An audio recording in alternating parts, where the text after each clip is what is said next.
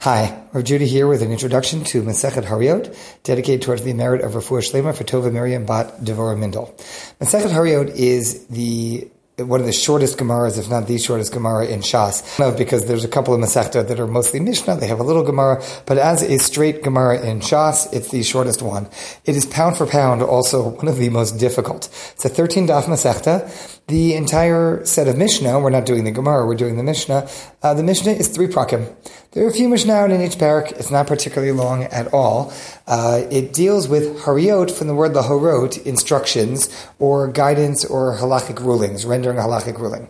The content comes out of the 4th parak of Sefer Vayikra, the end of Parshat Vayikra, where the Torah tells us what happens when various leading institutions or individuals make mistakes. So for this we need a little bit of background.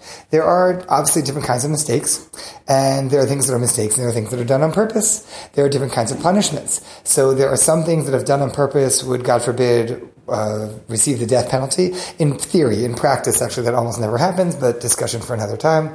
There are those things that receive lashes, and there are those things that receive karet.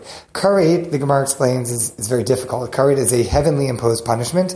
It does not come from the hands of Beit Din. Karet means, usually interpreted as either, God forbid, a person dies well younger than they would have, or God forbid their children predecease them, or God forbid they lose their share in the world to come. But karet is not good stuff. Karet only happens if a person did whatever they did wrong on purpose. If you have a karetable offense, karet literally means to be cut off. That's usually how it's translated, to be cut off, to be excised from the Jewish people, something along those lines. When one does a karetable offense by accident, so they're supposed to bring a korban, supposed to bring a sacrifice, and there are lots of these sorts of things that a person can do that would be karet if done on purpose, but it's done by accident. So they bring a korban, just by way of example, if a person eats on Yom Kippur, so if they really truly knew what they were doing and knew that they weren't supposed to, and they were properly educated and everything else, if they really truly, knew, you go on and on, there's all sorts of things, but a person did it by accident, so okay, they bring a korban. Now, hariyot comes in at this point. What happens if rather than it being that a person made a mistake and thus is bringing a sacrifice or bringing a korban, they were instructed to do so, for example, by Beit Din, and that's part of what comes up in Parshat Vayikra. What if Beit Din gave them a wrong ruling and said, this is something you should do, and actually was something they shouldn't do? Well, it's not this person's fault. They didn't know. They were listening to the Sanhedrin. They were listening to the rabbis. They were listening to the law.